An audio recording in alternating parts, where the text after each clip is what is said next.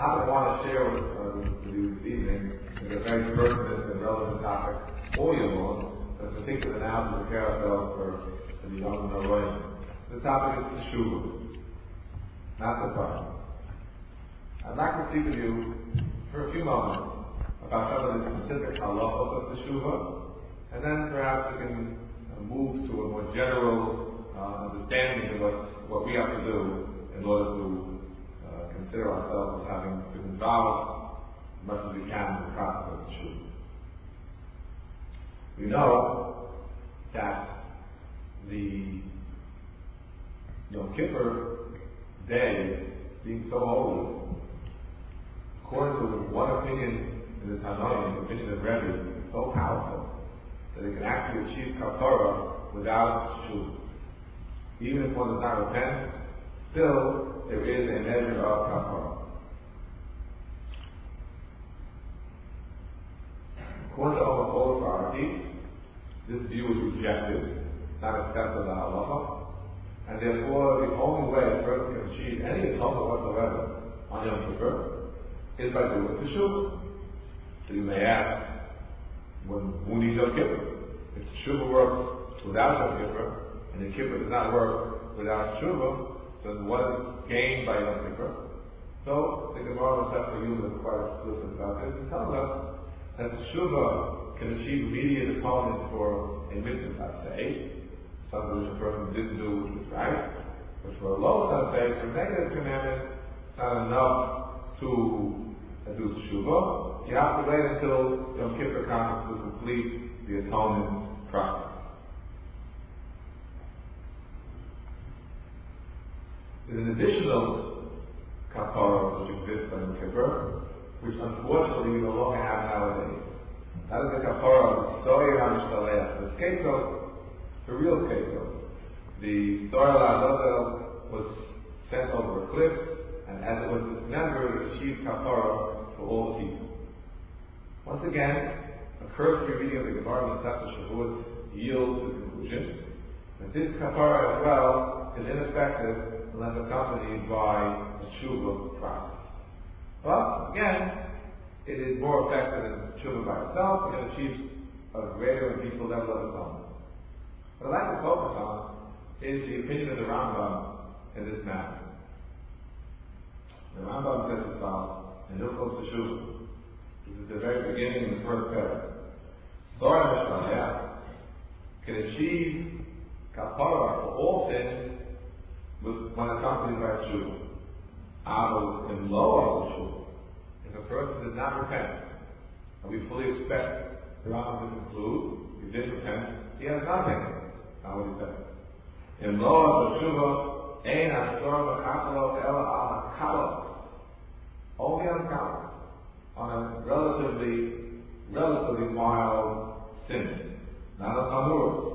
Chamuros means it's better than a correct, either a capital offense or a correct, which means he's punished with a kind of misdivision nine, definitely heavily tribunal. But his blame is low, is considered to be in the category of chalos. Ask the Kesef Mishnah, how can this be? How can Soyer Mishaleh achieve kapara for a low subset in the absence of Teshuva? You tell me we don't follow Rabbi, and Rabbi says Yom Kippur achieves atonement in the absence of Teshuva. According to Rabbi, let's go all the way. You can have kapara for all the favors in the absence of Teshuva. When's this compromise with the Rambam? What is compromise? This compromise with the Rambam that there is atonement for kalos but not for chamuros. We don't understand where this compromise comes from. This is the question of the Kesef Mishnah in Hilchos Teshuva.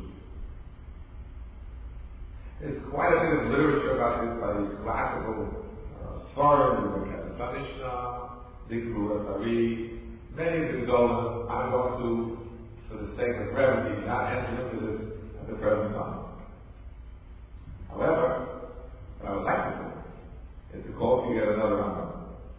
In Hilchos Shagolos, Ein Yom HaKippurim V'chaper El Al HaShovim HaMinim V'kaparos. Yom Kippur only achieves atonement for the Shovim, those who repent. who believe in the effectiveness of Yom Kippur. Al Muvai, Ein Mechakam. No kapara. And he is. V'chayel Lahavi Asham Chalui. The Asham Chalui, which is a korban which you bring when you're not sure if you're Chayel Kakas or not. Once Yom Kippur passes, this chiyuv is eliminated. That's first thing. There's a specific halacha limited to Asham Chalui, which has no relevance whatsoever. Nowadays, we no longer have a base of English. However, quite remarkably, there are more righteous scholars in Hilchos Yom Kippur. Yom HaKippurim is a kaper el ha-shavim ha-ma'amina v'kaparot al ha-mavayis to u'machashe b'libo ma'amolo v'yom HaKippurim ve'ein ha-makaparot. Source? In Hilchos Shigogos. So apparently, there are more fields that the Rambam's view applies even nowadays. Very puzzling. Very puzzling. Asham Koli, we don't have nowadays. So then, we're only discussing regular Teshuva Kapara. We already learned in the Rambam what it takes in order to achieve a proper Teshuva Kapara. You know the basics. You have to regret the sin. You have to confess the sin. You have to accept not to do it again. And here the Rambam seems to say, a person who believes in the effectiveness of Yom Kippur achieves a kapara. You can very well believe that Yom Kippur is effective, not regret your sin, not confess your sin, not accept not to do it again. So what kind of status do you have? Is it kapara or is it no kapara? So I want to answer this question by quoting yet a third Rambam. This is in Hilchos Teshuva. V'afno sheyom HaKippurim mechaper l'shavim shenemar yom hazeh yechaper aleichem. The very essence of Yom Kippur achieves atonement for the shavim. Again, for those who repent. One more time, because the Mishnah is somewhat puzzled. What do you mean with shavim? We follow the opinion of Rabbi against Rabbi, and therefore we understand shavim means someone who completes the total tshuva process. Permit me to tell you what I think is new, and understanding of the Rambam, what I haven't seen elsewhere. There is as follows. There's two different levels. There's a level of complete tshuva, with all the three stages in place. Someone who regrets the sin, someone who confesses the sin, and someone who sets upon himself not to sin again. That's absolute truth. The fact that the Rambam uses the phrase here in Hilchos Teshuva, which is found as well in Hilchos Shigogos, in the Gemara, the context of Rosh Hashanah, not in Teshuva, but Lashovim, a different phrase. It's not describing an action, it's describing a person. Very important distinction that we were talking to shiurim. A difference between an action, a pa'ula, and a person, a gabra. Here, the Rambam is teaching us for Yom Kippur to achieve atonement, not necessarily requires to have a full-fledged teshuva process of the three stages. It's enough that the person be called a shav. Yom Kippur is mechaper la shavim. Shavim is individuals who simply believe in the effectiveness of Yom Kippur. And even though we follow the opinion of the Rabbanan, Yom Kippur cannot achieve atonement all by itself, nonetheless, it was a measure of atonement, not complete, which is achieved when an individual recognizes the effectiveness of Yom Kippur, even in the absence of a full teshuva process. Let's use things. How can I make up such a category of incomplete kapara? Either yes or no, black or white. Since when is there a kapara she'ein zevura, an incomplete kapara? Well, if you look at the closest Yishanim in the Sefta Yuma, on the Hey, he says, even according to Rabbi, you need teshuva for a kapara gemura, and Yom Kippur achieves only a kapara she'ein gemura. You're assuming the level of the kapara. This being the case, that we can understand the idea of an incomplete kapara, that's how I understand the concept of shavim and Rambam. As long as you believe in Yom Kippur, a complete kapara you don't have. We don't follow Rabbi. Rabbi may deny complete kapara. But an incomplete kapara, you do have. One doesn't believe in the effect of Yom Kippur. For that he has zero kapara.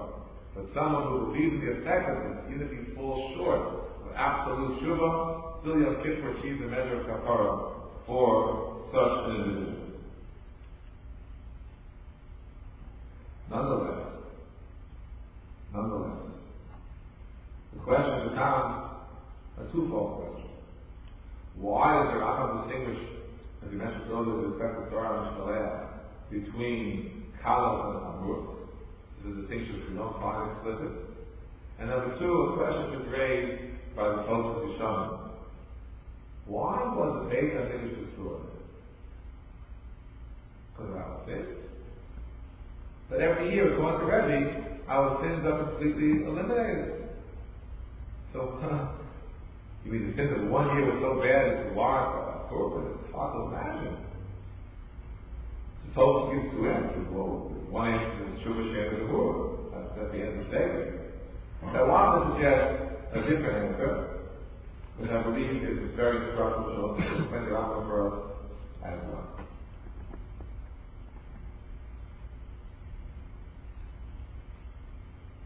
It's privileged to hear many years ago, I believe over 30 years ago, from a Rabbi of Salvation, the founder of the Bracham, a very beautiful insight in his interpretation of the Rambam of why the scapegoat achieves atonement for the called lighter sins, punishable by malchus, by lashings, and not the more serious ones, punishable by Torah, which literally means cut off from the people of Israel. And he explains this how. There's two different kinds of kapara on Yom Kippur. One is the kapara of the individual. Every single person is given a kapara, which he in fact repents. And the secondly is what we call a communal kapara. A kapara which is given by Hashem to the totality of Klal Yisrael as such, as a public entity, as a tzibur.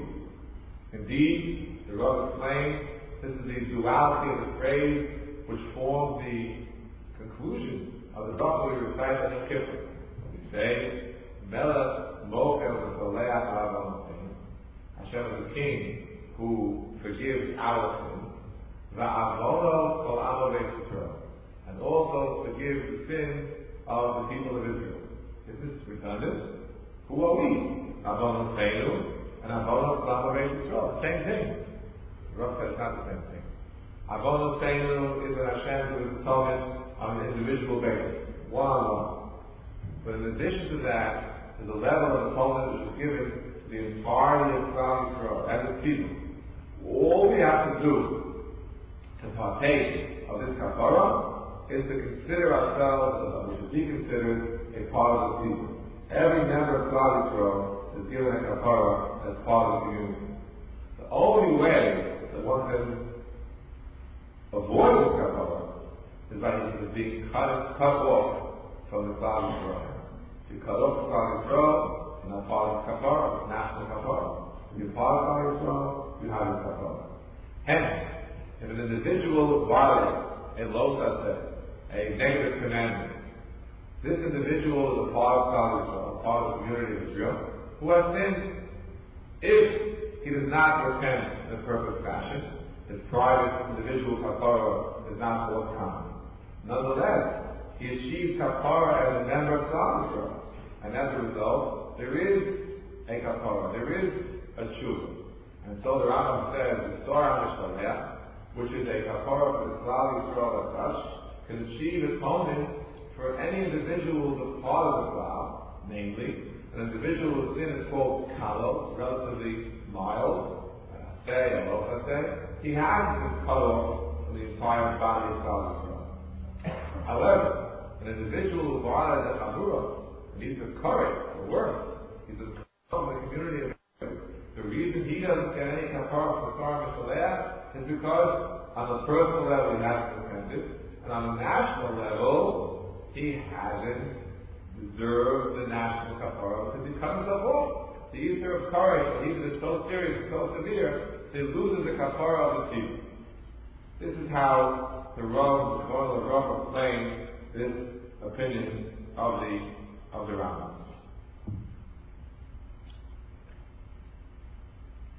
This being the case, we can turn our attention to answer the original question.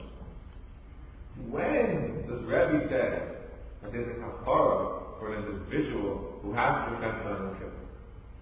It's only a result of his being a part of the community. And according to Rabbi, no matter how bad you are, no matter what you did, you're still considered to be a part of the community to some extent. But when is it so? When the community at large is worthy of a kapara. In other words, most people are basically good, they're keeping the mitzvahs, there are indiscretions here and there, but because the majority of Am Yisrael is basically good, there is a national kapara that comes from Shamayim on Yom Kippur. And every individual, according to Rabbi, is granted a kapara based upon that. However, in the time preceding the Churban, things were so bad that the majority of Am Yisrael were such serious sinners that there was no national kapara. And in the absence of a national kapara, an individual will have no atonement either. And therefore, the unfortunate result of the Churban Beis HaMikdash came upon us, in the absence of a personal kapara as well as a national kapara.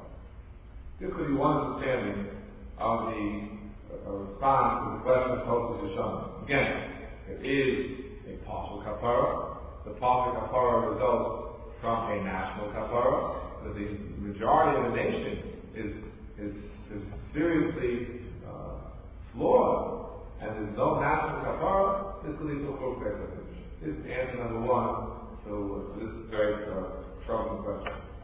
Answer number two, I would like to suggest as follows. Some of us prepare ourselves for Yom Kippur by looking at the classical story. One of the classes is the Chayei Olam, very famous sefer, Chayei Olam, we both many of us know it in Yeshiva. In Klal Kufmen Gimel, the Chayei Olam has the following introduction. He says, people think Yom Kippur is for real sinners, those who don't keep the basics of the Torah mitzvahs. For those who keep Shabbos and Kashrus, Yom Kippur is not really for them. Nothing much for them to ask atonement for. They're basically good people. So, they go through the motion of Yom Kippur, of course, Allah, I'm sure. But, the real Yom Kippur is for those who drive their cars to Shabbos and are eating the shellfish. They really need Yom Kippur. The person who keeps Shabbos and Kashrus does not. So, right, Chayei Olam. He said it's a terrible mistake. It's a terrible mistake. Yom Kippur is for what we call today the pro community, for the Shomim mitzvahs. Why so? Because he gives a list of things that the average people don't keep properly. I'm reading you an abbreviated version of this list. Tfilos of brachos v'li kavanah. Individuals are not davening properly. They gobble up the words and they're not thinking what they're saying. He talks about a lack of tznius in the community. People who are involved in business with Shabbos and Yom Tov, Bid'ul Torah. These are things that, even individuals who are observant have to worry about. But if you look at Chayei Olam, after he mentions these few sins, he mentions many more sins in a totally different area of Allah. And that is the area of Ben Adam and Rabbi. And his list includes some of the following: Lashon Hara, hurting another Jew, hating another Jew, anger, theft, etc. And to this, every individual not only requires Yom Kippur, but it's not enough Yom Kippur. You have to also have the forgiveness of the aggrieved party. It's for this reason that the Chayei Olam was so careful that actually printing in his sefer, very unusual, it's not a siddur, it's a sefer. He printed Tefillah Zakah. Tefillah Zakah, the prayer we're supposed to recite before Kol Nidrei, through which we are to forgive everyone who may have somehow hurt us. And this Tefillah was so important to the Holy Prophet Chaim that he started that this paragraph, which is at the very end of Tefillah Zakah, should be moved up. So the people who somehow come a little late but can't finish Tefillah Zakah, this is something they shouldn't do this paragraph. This is critical. I believe some of the new Mazdora, they think the Oscar Mazdora, printed earlier as per the request of the Chofetz Chaim, that we should forgive everyone for anything which he has done to hurt us. Because for these sins, the Ben Adam Chaveiro, Yom Kippur cannot even achieve a kapara. And this we understand very well what caused the Korban Abayis, especially the Korban Abayis training. The Korban Chazal was caused by Sinas, basic hatred. And therefore, the fact that Rabbi says Yom Kippur can achieve a kapara without Shuvah, so the question is, why are there a Korban? Doesn't even begin the question. Doesn't even start. Because Yom Kippur, the effect is limited to Ben Adam La Malkom. We're discussing here a sin of Ben Adam La Chavei. So therefore, I believe it behooves us. I'd like to focus the last half of my remarks on this particular point. I think it's so critical, so important, and unfortunately so painful.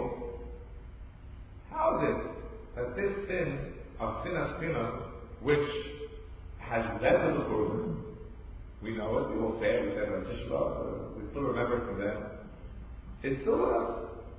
It's still here. We know it's still here because we are taught to Yishalmi, Kol Dor, Shalom Nidabet and Nidus B'Yomah, Kilu Chorei B'Yomah. And then the Farshas explain, every generation should be any little bit better than the original generation of Korban would merit the billion advice. It hasn't been rebuilt because we are still remiss, we are still lacking, we are still failing in this very critical area of interpersonal relationships. So how can it be that we still have this terrible failing in the area of Ben Adam Lachavei, especially what we call Sinas Chinam?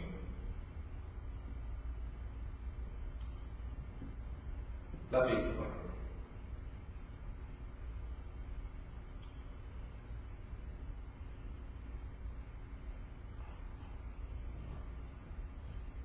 The Gemara tells us in the Sefer of the Sea, surprising statement.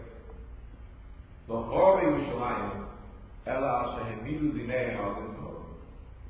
The destruction of the temple came about not for the Sinas Chinam, the basic nature of the important of Yomim, rather because every individual insisted on his rights. And even the name of this Torah, everyone who was coming to him, quote unquote. So Tosfos there answers the obvious question. It's a contradiction in two Gemaras. One place the Gemara says is having the name of the Torah. One place the Gemara says Sinas Chinam. But which is it? So Tosfos says you're right, it's a contradiction. I can't resolve it. It says Ha. There were two contributory factors unrelated to each other, and between the two of them, the sin became so great as the cause of destruction of the temple. So he answered Tosfos of the Siyah. Permit me to suggest an answer of my own. When we speak about Sinas Chinam, of basic hatred, are we talking about foolish people? We're supposed to be an Am Chacham, another, a wise nation. How can people be so foolish as to involve themselves in absolutely baseless hatred? It sounds completely crazy. Here's the answer. When we speak of Sinas Chinam, we don't mean totally baseless hatred. Such a person belongs to be put away. Rather, we're referring to hatred which has a basis, but we consider to be an insufficient basis. It's insufficient to warrant the passion and hatred, the sinner, which unfortunately results. Now, what leads in turn to this attitude? Something I feel that the person is somehow repeating. Very simple. A person insists on every one of his rights, or his perceived rights. He thinks this individual has stepped on my toe. And because he stepped on my toe, I have a right to hate him with all my might. So he'll say, maybe he'll be a Sinas Chinam. He'll say, what Sinas Chinam? He stepped on my toe. And the answer is, he stepped on your toe, big deal. That's a reason for you to hate this individual. You are guilty of Sinas Chinam. You are guilty of it because you are demanding all what we call your perceived rights.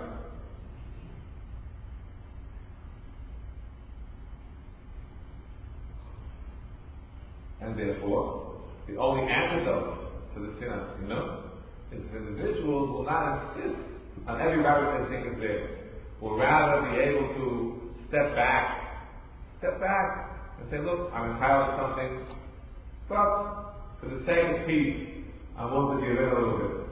I'm not going to demand every last thing. I'll step back. I'll give in. I'll be conciliatory. Then and only then can the proper shalom be achieved. I'm reminded of the Hasidic man. The Hasidim say, how does a person approach the making of peace, the Osa Shalom? How do you do it? You're familiar with Mishmon Esrei. Before you say Osa Shalom, you take 3 steps back and you bow. That's the only way to do it to the Hasidim. People that are toe-to-toe at the line, don't let them make Shalom. Everyone takes a few steps back, bows a little bit. Now it's Osa Shalom, V'yachal Shalom Aleinu. So people who are all made out of this Torah, insist, up to here. This imagine the 2 neighbors. I insist myself, go here, and your tree goes over, and your garbage can on one side, and your car's parked on the road. People together don't have a fight, but still it is. But each one insisting on his own right or perceived right. That will not be the Shalom, that will be the skin. The way to avoid the skin is not only the only of the Torah. Give in a little bit. In reality, one can see this theme. One can see this theme in a Rashi which we read at the very beginning of the Noraim. The Rashi of the Pasuk, one part of the entire Torah, which we read in a very sad voice, the voice of Abel. The Pasuk speaks about the Torah terrible things which Moshe Rabbeinu complained about. He just couldn't handle it.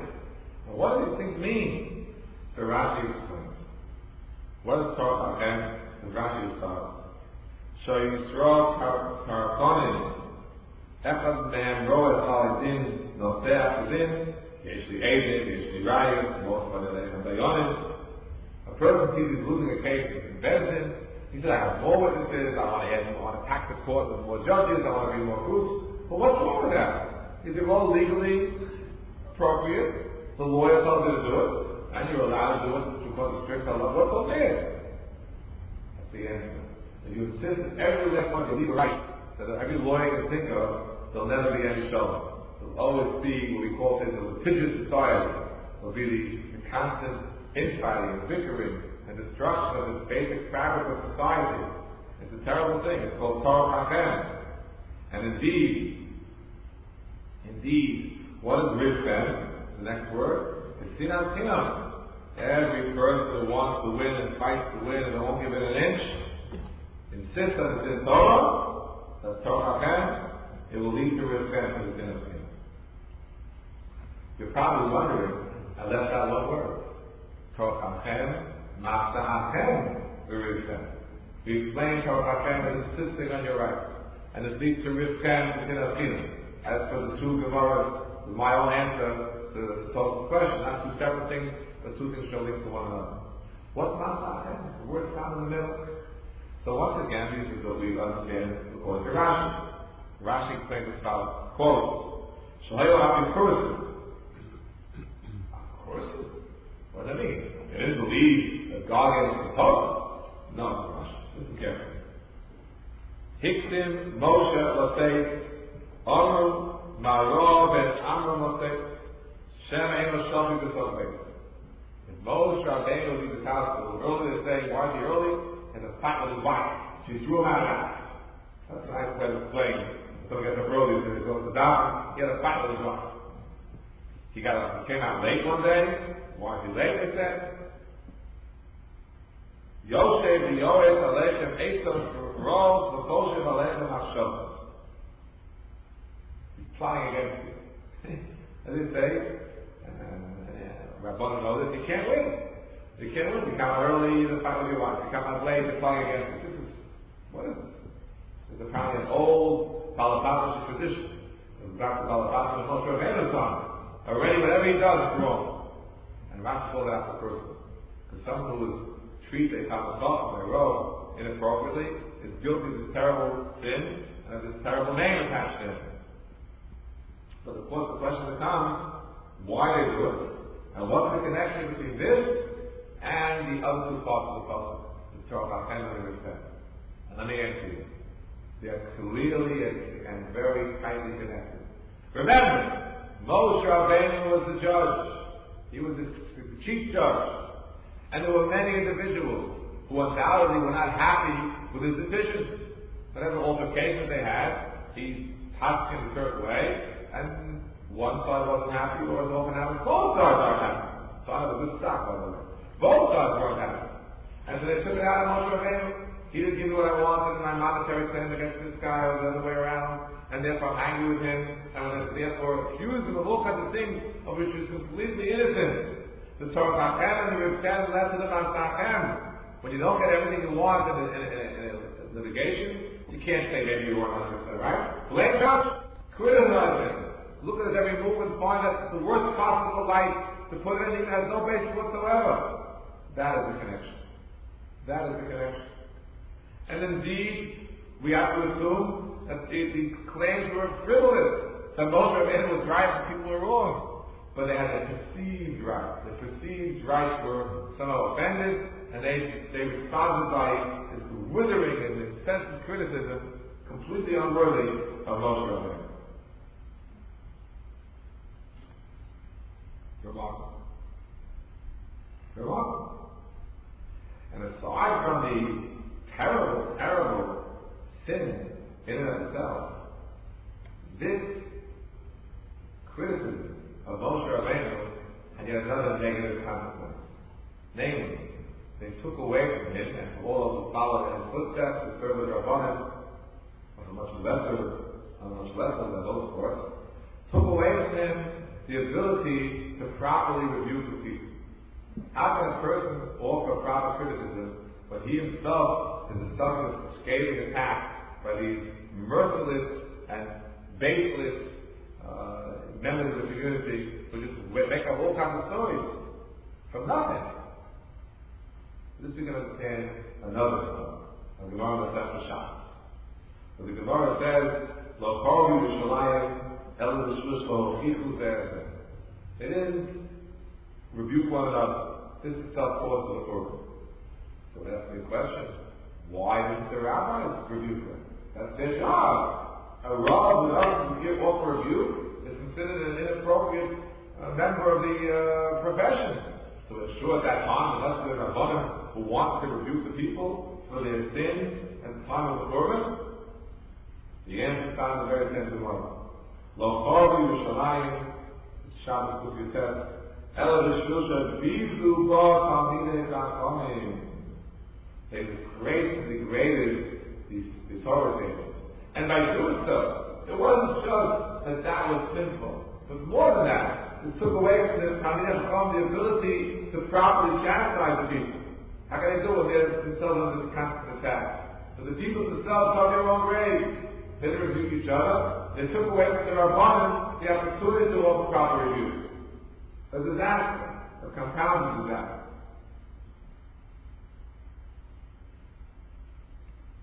Unfortunately, some of these phenomena exist even in today's world. Even in today's world. But I want to go further. Not only do we suffer from this terrible scourge of sinas chinam, in an instance in which someone has wronged us, at least in our own perception, but it goes beyond that. Believe it or not, there are those who are critical even of someone who has not wronged them in any way, who hasn't taken away their money, hasn't stepped on their toes. After all, take Moshe Rabbeinu. How many Torah did he decide? There were a lot of Jews there. How many of them could have cases to get passed against one or the other of them? It's a limit. Why did so many of them rise up against him and criticize him? So the answer is that this phenomenon of sinas chinam is so powerful that it extends beyond someone who I feel has wronged me, and extends to an individual who I find to have a failing. In other words, I'll say, I hate that guy not for no reason, and not because he wronged me, but because he has a shortcoming. And after all, he has a shortcoming, it's a terrible shortcoming, and I'm a man of principle. This shortcoming I can't abide, so therefore I hate him. There's a reason. This is not a new phenomenon. And that it appears, it existed in the time of the Rabbi, which is pointed out already by the Netziv. The Netziv, who was the head of the Shiva in the late 19th century, speaks of it briefly in his introduction to the Rashis, and much greater length in his Teshuva, in his book called Nation Dora. And it is as follows. There were individuals, the time of Rabbi changing the second day of Midrash,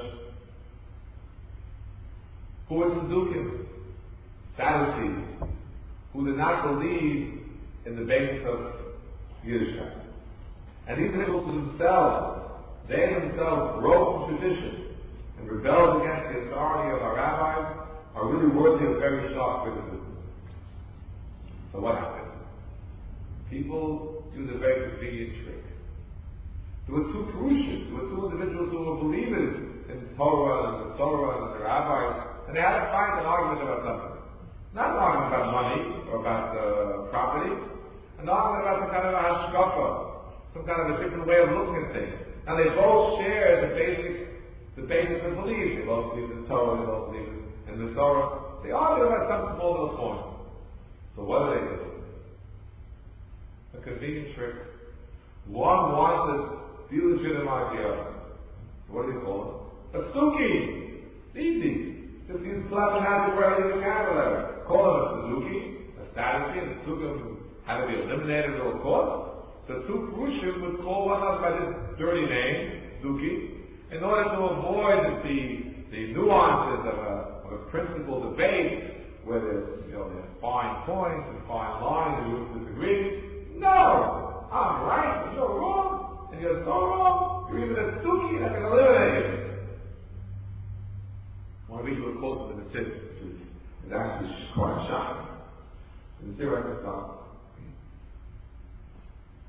A person would see another Parish who would be made to the age of done. He has some kind of a leniency.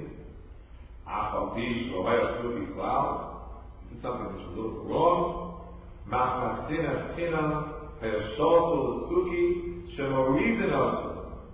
You kill him. A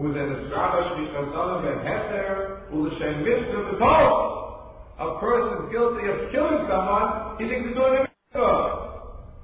Can you imagine? He thinks he's doing a mitzvah, he's killing someone. This is the ultimate sin of sin. It's the right that happened then, time of Korban Abayis, and can happen in the 19th century as well. You see, one person who's orthodox, not looking at that, Yidame, in quotation, Shefloni Eino Nisnai Al Bidarko Avodat Hashem. He's not following his own way of Avodat Hashem. A different way of following. V'yishpetenu l'minus, v'yisrachak mimenu, v'yirofim zeh v'heter, v'dimyon kodim kashalom, v'shichet cholam Hashem kodim. This is worse than the first kind of sin of sin. Sin of sin, type 1, is someone who wronged you or you think he wronged you, and some are limited. How many people in the world are there who could have wronged you? The limit. This is unlimited.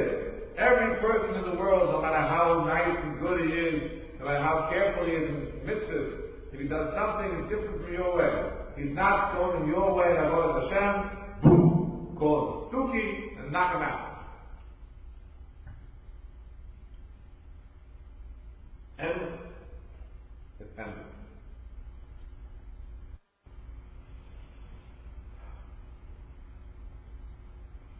Truth is that the sin speaks even of pure halachic questions. There's a dispute in halacha. Sometimes a person with leniency which you don't approve. Right away, boom! You don't understand you can prove of his halachic standing. You discredit it completely. It's hard to believe. We see it today, right now, in front of us. We know how it is in certain communities. Just to give a few examples. I don't know what's happening in this community right now. I hope I'm not touching anything close to here. But we know there are situations where, for example, they build an Eruv, and one group says the Eruv is good, and the Eruv is no good. There's nothing wrong with that. There's room for a lot of disputed areas of pure ritual law, no problem. But then they start saying to the guy, I don't believe in the Arabs, the guy has already called him Chal Shabbos. As we spoke about before, they're not describing the act, they're describing the person. The person is a terrible person, and don't marry into his family and separate completely. Whoa, wait a minute. There's a disputed of the Shabbos which is said for millennia. We get along. Why are you getting so personal? And then you have these machlokas and disputes about kashrus. Another one. This one, and this is kosher, it's not kosher. Shemitah, no Shemitah, whatever it is fighting about. So it gets personal. There's a matter of dispute in halacha. There could be more than one correct opinion.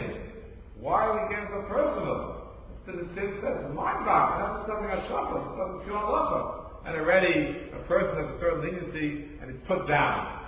This is the sin of sin which caused the problem, and it's still around. We have to be so careful. And strong as our own personal halacha things may be, those of us who are entitled to halacha opinions, or those of us who are following our abundance and we espouse total veracity of our own personal halacha opinions, have to be aware of the fact that there are other opinions out there. And as long as the individual is a mammon and is shomer mitzvah in the general sense, you have to give respect to the other opinion, even if you personally don't subscribe to it. And of course, it gets even worse as an instead applies when the dispute is not pure halacha, but they move to their own what we call today hashkaf, different ways of going. And we've seen it, we still see it unfortunately, different ways of how observant Jews, shomer Torah mitzvahs, how they react to some of the challenges of what we call today the modern world. We see it today all the time, how they respond to issues of, for example, secular education, college, no college, different opinions and different ways of looking at things. We see it, how people look at state of Israel, is it good, is it bad, is it good? People have legitimate points of view which are often at loggerheads. Or how do people look at, let's be honest, take the Hasidic movement. There are those who are for, those who are literally misogynist and against. And unfortunately, it caused terrible disputes within various Hasidic movements and the Shiva movements, terrible fights. Now the newest rage here in the American scene and Eretz Yisrael as well is what we call the women's issues. This issue, that position was screaming and yelling, and it's causing terrible kinam. This is not to mean that a person shouldn't have a strong opinion. I talk to many strong opinions on many matters, and I think maybe I'm right, but I try to give some respect to an individual whose opinion is completely opposite of my own. Don't call him by the name. I think he's wrong, but maybe he means well, and maybe we should find some merit in the other opposite opinion. Don't cause kinam. This is true, certainly, as Rabbanim, we have to give Muslims to ourselves. We shouldn't stoke the coals and flame the fan the flames of disputes. But it's also something for the general community. People should hear the various opinions, listen carefully, kind of form their own, or adhere to the views of their particular personal rabbi exclusively, as the case may be. And that's it. So, all these views, listen, I hear your opinion, I have a different opinion, let's disagree, but disagree like mention, like civilly, without the sin of sin which often accompanies these terrible disputes. And you'll ask, well, what about the Yom Tzudukim? What about the individuals who really don't believe in the basis of Torah, who don't believe in God, who don't believe in the transmission of these traditions? What about them? They're, after all, Moridin, you have to lower them to the pit. So first of all, nowadays you no longer lower anyone to the pit. Okay, that's great. We live in a different kind of world. The Chazanish says no one has any right to take things to his hands by force. It's just not the way they go. But more than that, the Rambam himself writes in Hilchos Magnim that these harsh words were only leveled at the individuals who themselves broke with Torah mitzvahs, not their children. Their children are the classical, yes, Tino Shenishva, the individual who was taken captive and brought up in the absence of any Torah knowledge. He doesn't know any better. And they're on air. Even if later in life he was told, you can't be so count down so hard on him if later in life he was just. You have to learn this in your youth. You can't take someone who's already been brought up and say, you thought you were a Christian, you're really Jewish. You have to the Secretary of State. So you can't, I'm not thinking about politics. But a person who's brought up with thinking they're not Jewish and suddenly they're told later on they're Jewish and they don't come back to mitzvahs, they're on the Tina Shanishba. Even they are informed. And so to individuals who are not trained properly. Every year goes by, the percentage among the, we'll call the non-observant Jews, that wasn't trained in an observant home, gets higher and higher. I believe that now is the overwhelming majority. And so therefore we have to, as the Rambam writes, reach out to them, try to bring them close. It's something which is a great challenge, something which we should look at very, very seriously. And one final point. Many of us, and I include myself, have been subject of attacked by individuals who feel that you're too modern, you don't espouse a pure enough version of halacha, and Torah, and mitzvah is too much involved in the world in which we live. Put down. How do we respond to that? Listen to me very carefully. The way to respond to that is the same way as we were supposed to respond to individuals who were taught nothing about Yishmael. We're supposed to be tolerant of anyone who wasn't trained properly. If we believe that a person who wasn't trained properly, that's our Shabbos, we have to be tolerant for that individual. So we should be tolerant for the individual who was trained, wherever he was brought up, a person who speaks English instead of Yiddish, or doesn't wear a black hat, or maybe whatever it may happen to be, is a shaykhit. It's no good. It should be chastised, criticized, not looked down upon. He's also finished in Ishmael. He's also trained in practice. So why do we sometimes respond differently? Here's the answer. We all are built with a defense mechanism. This is the reflex. When you're in the jungle, when you're attacked, hit back. Very difficult to overcome that natural instinct. But as we approach the Yomim and Noraim, that's what we have to do. We try to overcome that instinct.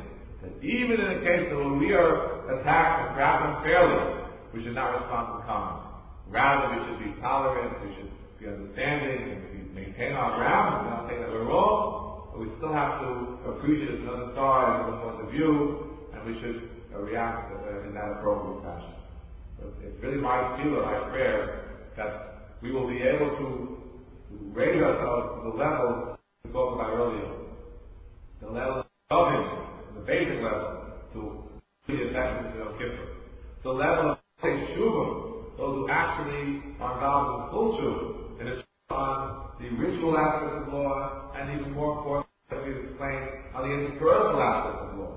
Because this is what has been lengthening this terrible cruelty and dullness which we live right now. In the merit of our and us, those who are in the audience and beyond, each and every one of us accepting upon ourselves to improve in these very critical areas of Jewish life, may we all be privileged to see a new generation, a new era, an era when the constant repetition of the Golos of the Purva and the Sin of Chinam will come to an end. And when there will be Ava Chinam will usher in not only a Shnas Chaim, Mishalom, and Tzivah, for all of us, but also a Shnas Gula, Yeshua, Kol Yisrael.